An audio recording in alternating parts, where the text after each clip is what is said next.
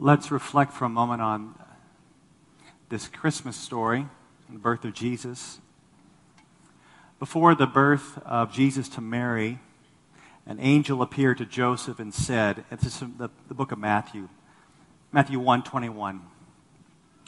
She will bear a son, and you shall call his name Jesus, for he will save his people from their sins.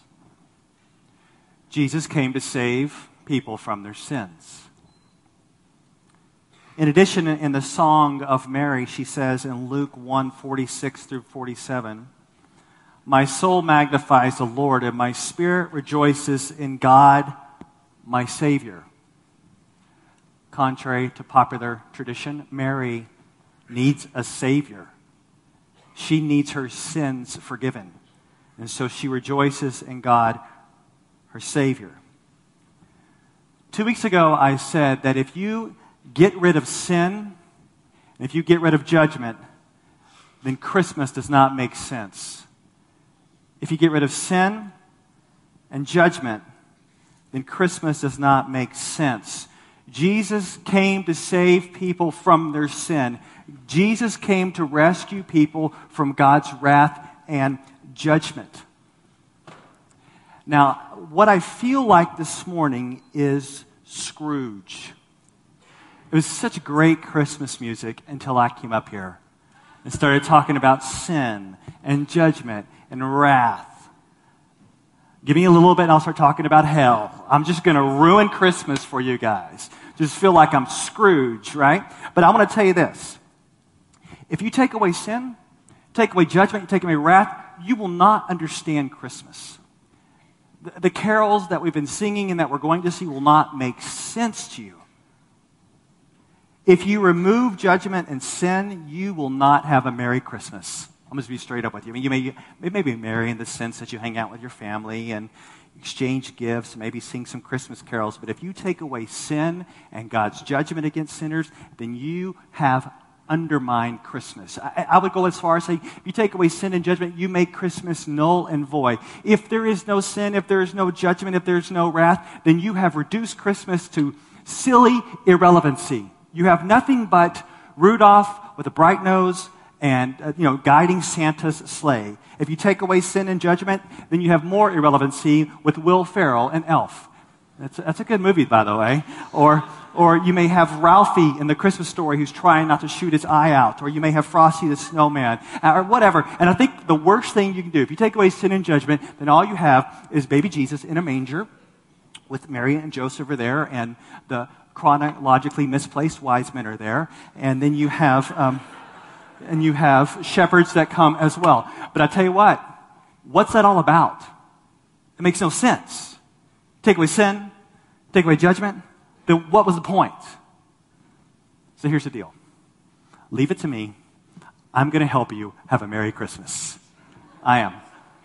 I'm going to help you make sense of Christmas. So it's going to be one of those ironic Christmas sermons that we are going to plunge the depth of depravity in order that we can reach the heights of God's saving grace in Jesus. Yeah, we're going to go deep in our sin in order to reach up high and high at the mercy of our Savior. And what better place to do this than going back to the place we've been a few weeks and going deep in depravity, and that's the book of Romans. So let's go back to Romans. Back in Romans, we have finally reached Romans chapter 3. Romans chapter 3. Now, in order to get you in the Christmas spirit, I am going to read a portion of the text this morning from Romans 3, starting in verse 10. Listen to it. As it is written, "None is righteous, no, not one. No one understands. No one seeks for God. All have turned aside. Together they have become worthless. No one does good, not even one. Their throat is an open grave. They use their tongues to deceive. The venom of asp is under their lips. Their mouth is full of curses and bitterness. Their feet are swift to shed blood. In their paths are ruin and misery, and the way of peace they have not known. There is no fear of God before their eyes. Merry Christmas. Isn't that great? That's a great Christmas text, I know. So we're finishing up the bad news portion, right? We've seen that the Gentiles were breaking bad in their sin, and the Jews thought they were breaking good, but no, they were breaking bad as well, and humanity is culpable in their sin and accountable to a holy God who will judge sin. Both Jews and Gentiles are both sinful. And so now we come to the summary bad news portion of the gospel in Romans 3, 9 through 20. And the summary is basically this. All people are busted. All people are busted in sin and guilty of offending a holy God. All people. So, what do? Well, let's go ahead and just jump on in. See what the text has to say. We're going to go down deep in depravity to go up high in worship of grace in Jesus. Look at verse 9. What then? Are we Jews any better off? No, not at all. For we have already charged that all, both Jews and Greeks, are under sin. Paul says here that the Jews aren't any better off than the Gentiles, but earlier, if you remember 2 weeks ago, we saw that the Jews had an advantage. They had an advantage of the law, which revealed their sin, had the 10 Commandments and the promise of the Savior. But here he's saying the Jews aren't any better off than the Gentiles. And you've got to ask, well, they have the law. Yeah, but you know what? The law and the Word of God means nothing. You can have it, but that doesn't mean you embrace it. And so the Jews are not better off than the Gentiles because even though they have the truth, they are not embracing to the truth. Access to the truth doesn't mean you embrace it. And so he says the Jews are just as guilty as the Gentiles. Both Jews and Greeks are under sin. Now, maybe you don't know what sin is. So let's go ahead and give a quick definition of sin. Here we go. Sin. Sin is falling short of the expectations God has for humans. Sin is falling short of the expectations God has for humans. Now, when my kids are small and growing up, we do something with them called catechism. Some of you, I know, do this with your children, and some of you grew up with a catechism. Now, with the catechism, you ask a question, and the child gives an answer. And you can start this as young as 2 years old, where you can, you ask your 2-year-old, who made you? And the answer is God. It's really simple. And so you work through all these catechism questions over the years with your children. Now, it's always cute at first, right? Who made you? God. But, when you start trying to explain sin and you hear them give the answers, it's amazing. So let's do this. Question. You ask your kid, what is sin? And the kid says back to you, any thought, word, or deed that breaks God's law by omission or commission. It's great to see little kids try to say those words. Now, let's try to understand what that means. So commission is the idea that when God says, don't do something, and you do it, it's sin, right? But there's also the sin of omission, where God tells us that what sin we don't do, and he tells us to do. Like, for example, here's the deal, okay? So let's just say you sin when you steal, right? We all know that. You steal, you sin. But what about when God tells you to do good, to help the poor, and you don't? You get it? That's sin as well. And so it's sin of omission and commission. And so here's another great catechism question. How about this one? How sinful are you by nature? And the answer is, I'm corrupt in every part of my being. I love hearing 3-year-olds say that. I am corrupt in every part of my being. And I'm thinking, yes, you are. But so am I. And so are you. I mean, you get it? Sin corrupts us. It corrupts our motives. It corrupts our thoughts. It corrupts our actions. We fall short of these expectations that God has for humans. He's holy, and we are not. So we fall short of his glory. And what follows here in Romans is a variety of Old Testament verses strung together to display this human corruption that infects all of us. Let's keep going deep in this depravity. Let's keep going. Verse 10. As it is written, none is righteous, no, not one. No one understands, no one seeks for God. All have turned aside. Together they have become worthless. No one does good, not even one. Now, when we talk about this idea of total depravity, it doesn't mean that humans are as bad as they can possibly be. Why not? Like, why aren't humans just as bad as they could possibly be? Because the way it can be explained theologically, we have laws of this land.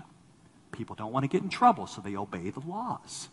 Another reason why humans may not be as bad as they can possibly be in sin is that some people were raised in certain families or societal expectations where you do some things and you don't do others, and so that keeps, in a sense, sin in check.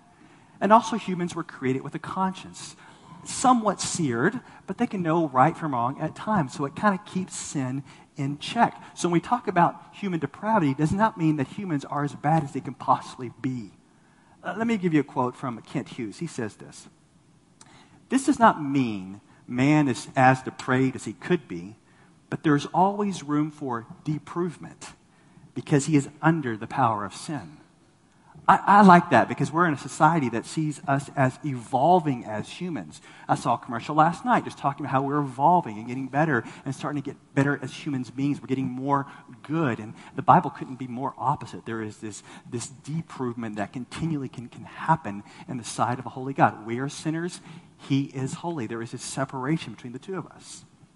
Now, if these verses we just looked at, I really like them because we live in a society that people want to be very inclusive, right? Want to include everybody. Well, these verses, 10 through 12, are very inclusive. So if you love the inclusive language, here we go. Inclusive. The Bible, check it out again. It says, none is righteous. No, not one. No one understands. No one seeks for God.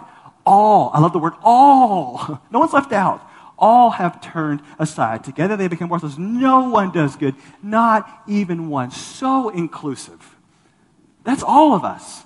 All of us are infected with sin. I mean, do you understand that concept of being infected? Maybe, like if you ever watch The Walking Dead. Have you ever watched that show?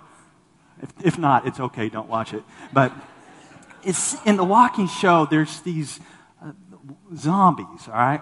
They call them walkers, and they are corrupted and they're infected, and you can see, and they're disgusting and gross.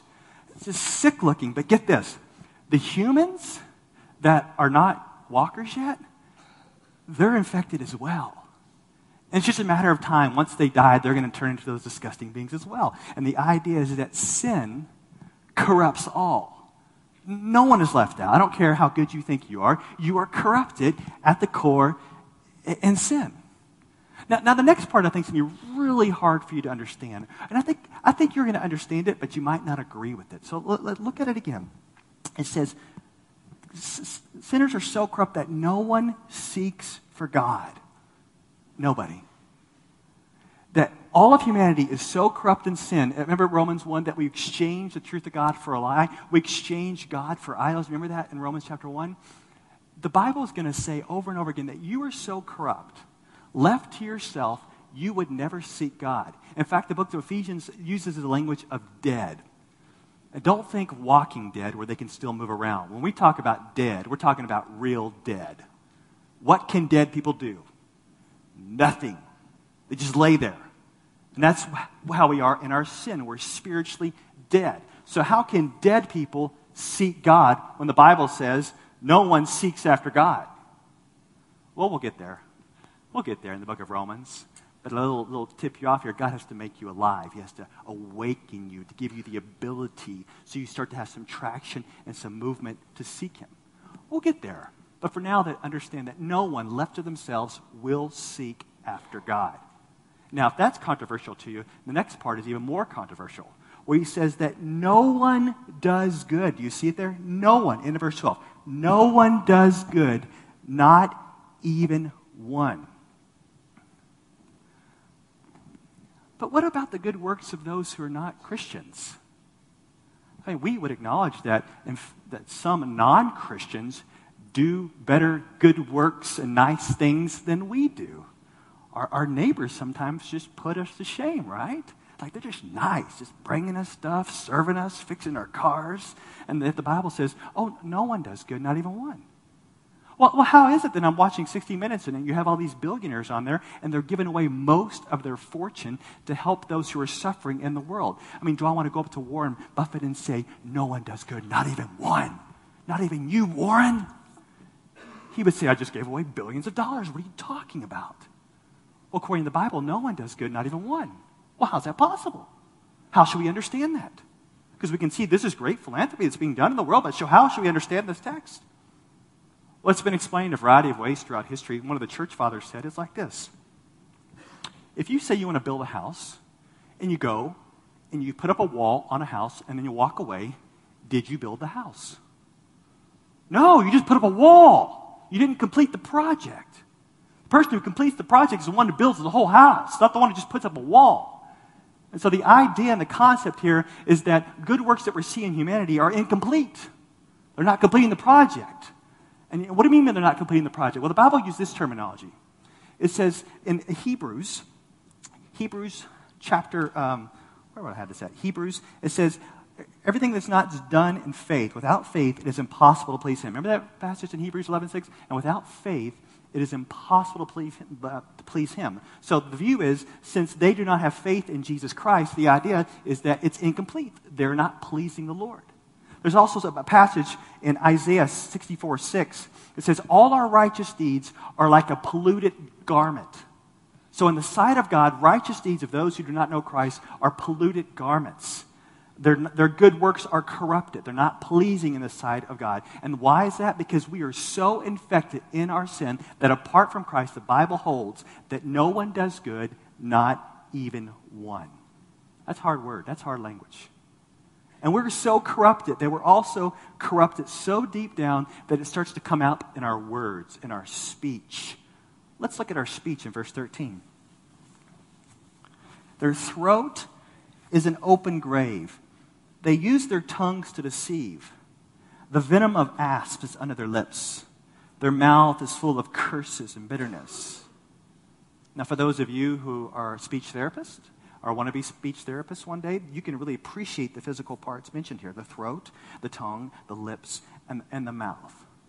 And can you imagine a therapist coming along trying to diagnose the problems of helping others improve their speech? And so here comes along a therapist and says, what seems to be the problem? And the idea is like, well, my throat is an open grave. My tongue, it deceives, and there's poison under my lips, and my mouth is full of curses and bitterness. It's going to make, no matter how good the therapist is, run away. Because all of us are busted in our sin and are guilty before a holy God, and it's often seen in the way that we use our words, things that we say. The imagery here is of a throat as an open grave. Don't you like that? It shows that these words that come out of our mouths, they come from somewhere deep within our hearts, and they come and they originate here, and they come out of our mouths. Jesus said it this way in Luke 6:45. He says, the good man, out of the good things stored up in his heart, and the evil man brings evil things out of the evil stored up in his heart. For out of the overflow of his heart, his mouth speaks. So if there's corruption in your heart, it will come out. If there's deceit in your heart, it will show itself in duplicity and deception. If there's hate in your heart, it will show itself in words that come out like arrows to wound. And for those of you who have bitterness in your heart, it will show up in griping or complaining. And so if you wonder, if you're one of those people who likes to gripe a lot and complain a lot, that something's going on down here. You may be blaming other people and other things in your life, but there's probably some bitterness going on inside your heart. Because the reality is, your mouth will bust you. Your mouth will bust you. Your mouth will give you away. Your mouth will show what's going on inside of your heart. Because your depravity can be seen and heard in your speech. Before I became a Christian at 19, I cussed more than all of you put together. For sure. I have no idea. I grew up in a reality. I was shaped by a culture where I cussed all the time, and my heart enjoyed it, so I did it. I played tennis in high school and in college, and when I got on the tennis court, you did not want to be around, ever. I would cuss so loud and so much. And I would also do that in private. And I hear the gospel, and I get saved, and I'm thinking to myself, there is no way I will ever stop cussing. Because it is so a part of me. It's part of my language. It's part of my culture. It's just what I do. There's no way that cussing will ever go away.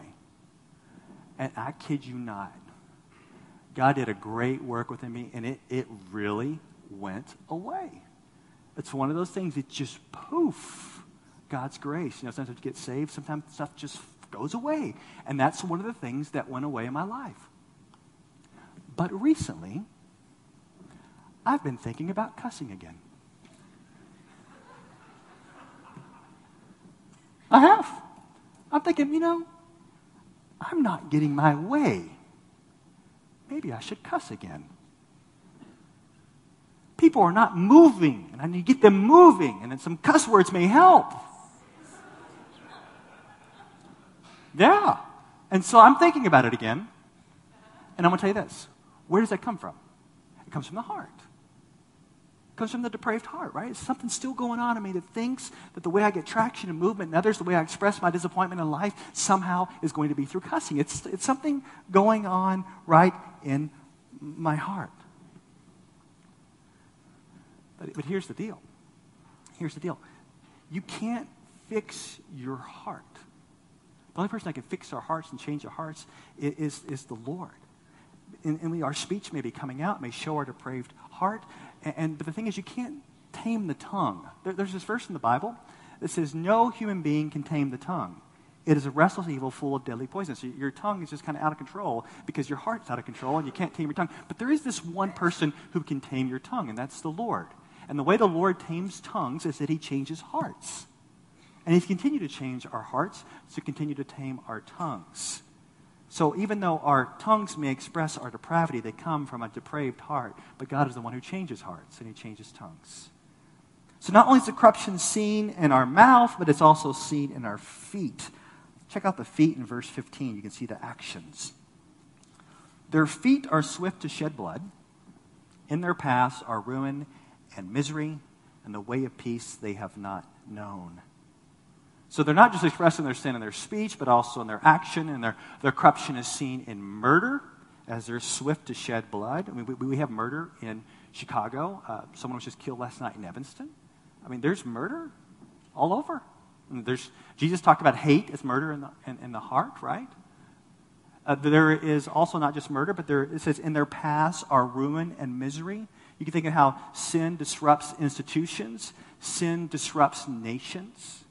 You can think of all the evil that Nelson Mandela faced in his lifetime. You think of all the evil that is existing in our culture and around the world right now as nation against nation. But don't just point the fingers out here. Understand that this human corruption in our actions is also in our hearts. In the way we treat one another, in the way that we hurt one another. You may not hurt someone physically, and they may not hurt you physically, but we can still hurt one another with our lives. I just wonder, some of you have stories of people who have hurt you. I'm a pastor. I hear these stories often, and it kills me to think of what other people have done to you. It's sad. But also, you probably have stories to tell what you've done to other people, right? Now, we live in a culture that generally will let you off the hook for most things. If you go to enough counseling, you'll go to the counseling, and apart from grace and apart from Jesus, he's just left out. They'll let you off the hook for what you've done. No matter how bad you've hurt someone, they'll let you off the hook, and they'll try to give you therapy to make you feel better about yourself and say it's ultimately no big deal.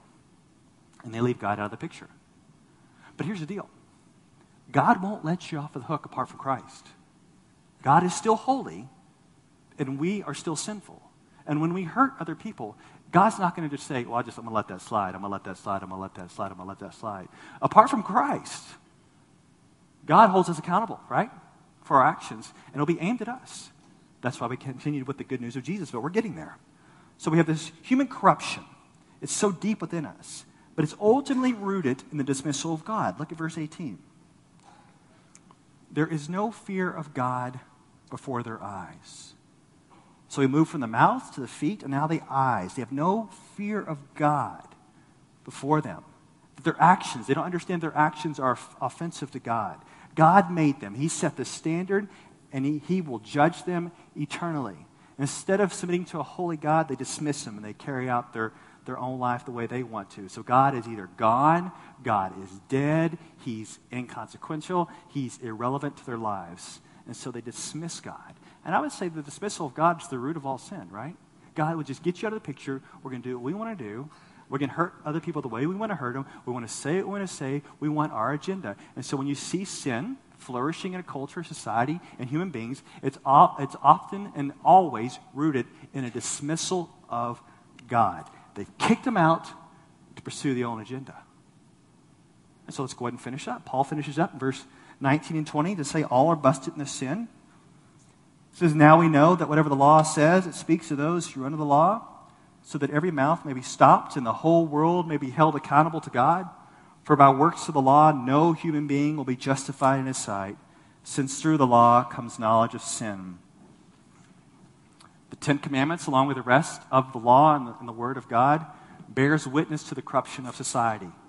In the presence of God, there is no human being that has ever kept the Ten Commandments or the law perfectly except for Jesus Christ. The law reveals our sin and shows us that we need a Savior. Do you understand that?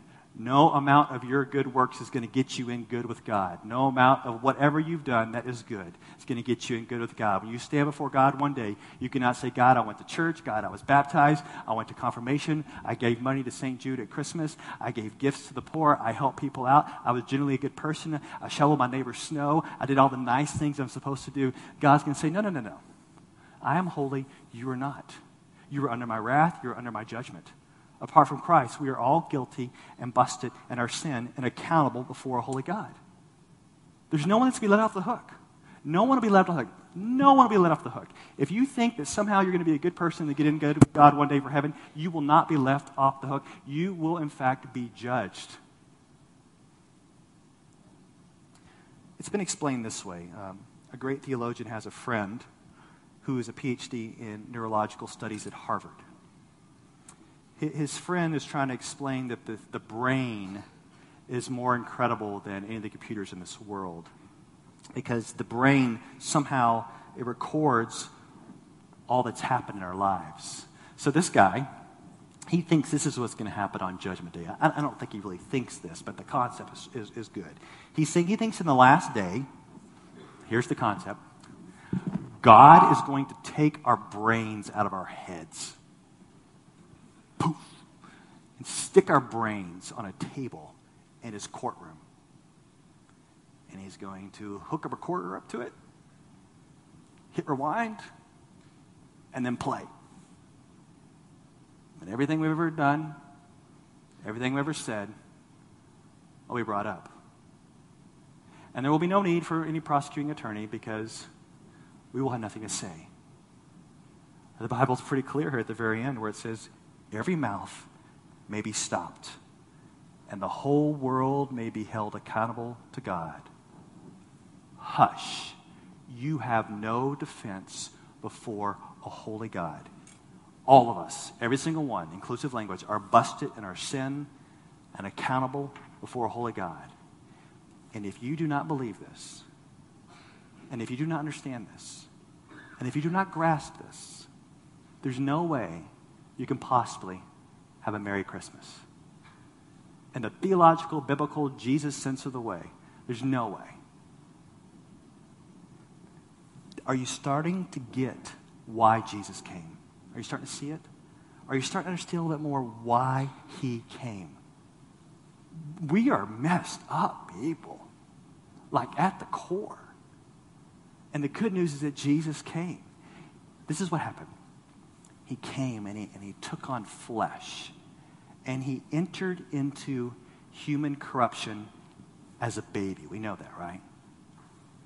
And even though that Jesus lived a perfect life, he experienced human corruption that was aimed at him. Remember what Jesus, his life, people were challenging him, people were rebuking him, people were cursing him, and eventually humans killed Jesus on the cross. And you would think there is nothing that could ever happen far worse to human than happen to Jesus by the corruption of other humans.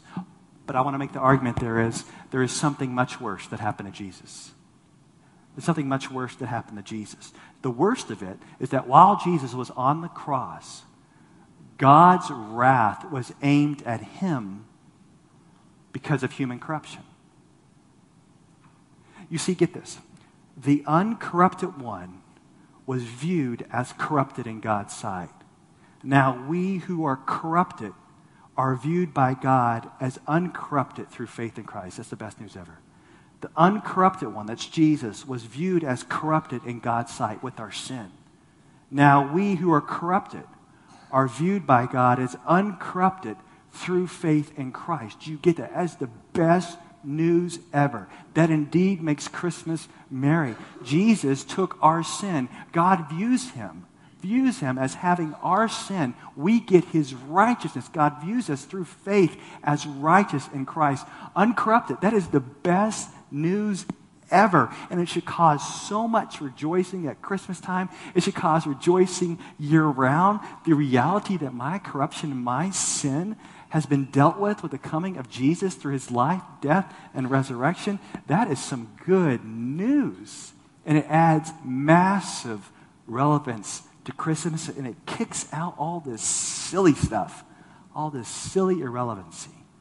So as I finish here, I want to tell you 4 ways I really think this is so significant to add some weightiness to your Christmas and kind of make it really stick with very merry. The first is this: Christmas carols. Your deep sin should cause you to really worship God. I mean, you're going to walk into Walmart, Walgreens, CVS, wherever you're going to go, and you're going to hear Christmas music blaring, right? And so as you're standing in line waiting, just listen to the words that you're hearing. I mean, can you even believe they're being played in secular stores, right? And you're listening to these words and just start thinking, this is good. This is what Christmas is all about. And turn around to the person behind you and say, do you understand what we're hearing right now? This is great stuff. Pay attention to these carols over Christmas. And we want you to pay attention so much that we're giving you this free album today. We want you to listen to it, soak in the words, pass it on to your neighbors and friends, and share this album at the downloads in your bulletin from our great worship team. Go deep with the Christmas carols. Second thing to having a Merry Christmas is the second part. It's called Christmas collapse.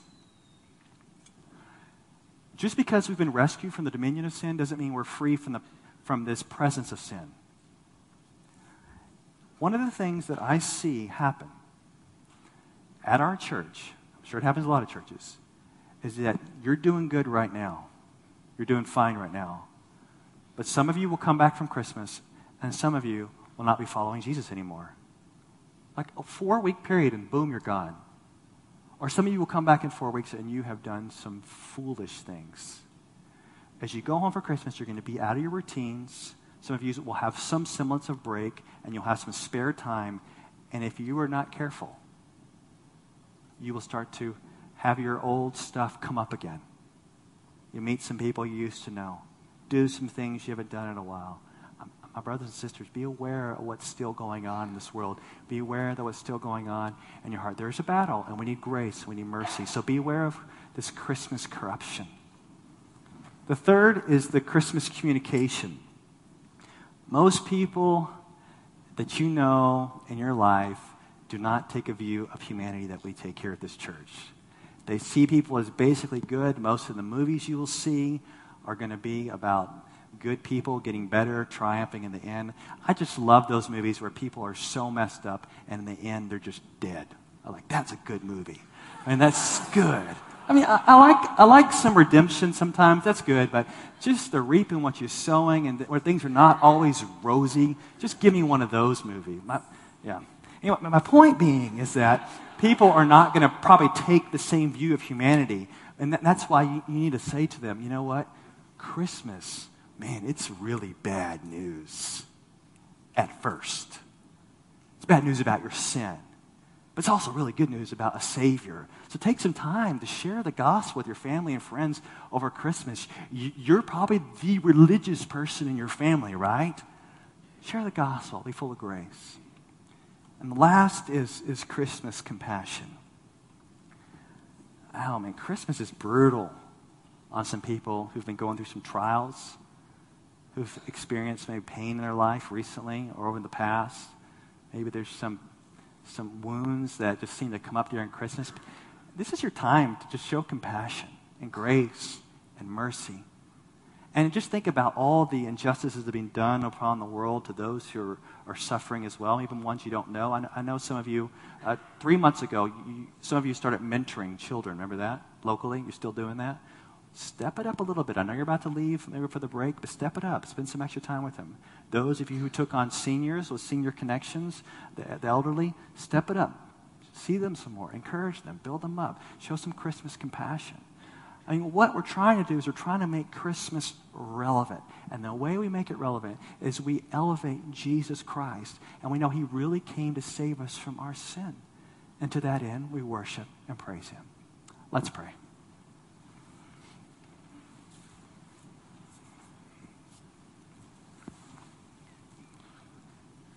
Lord, you're wonderful. You're so merciful to us.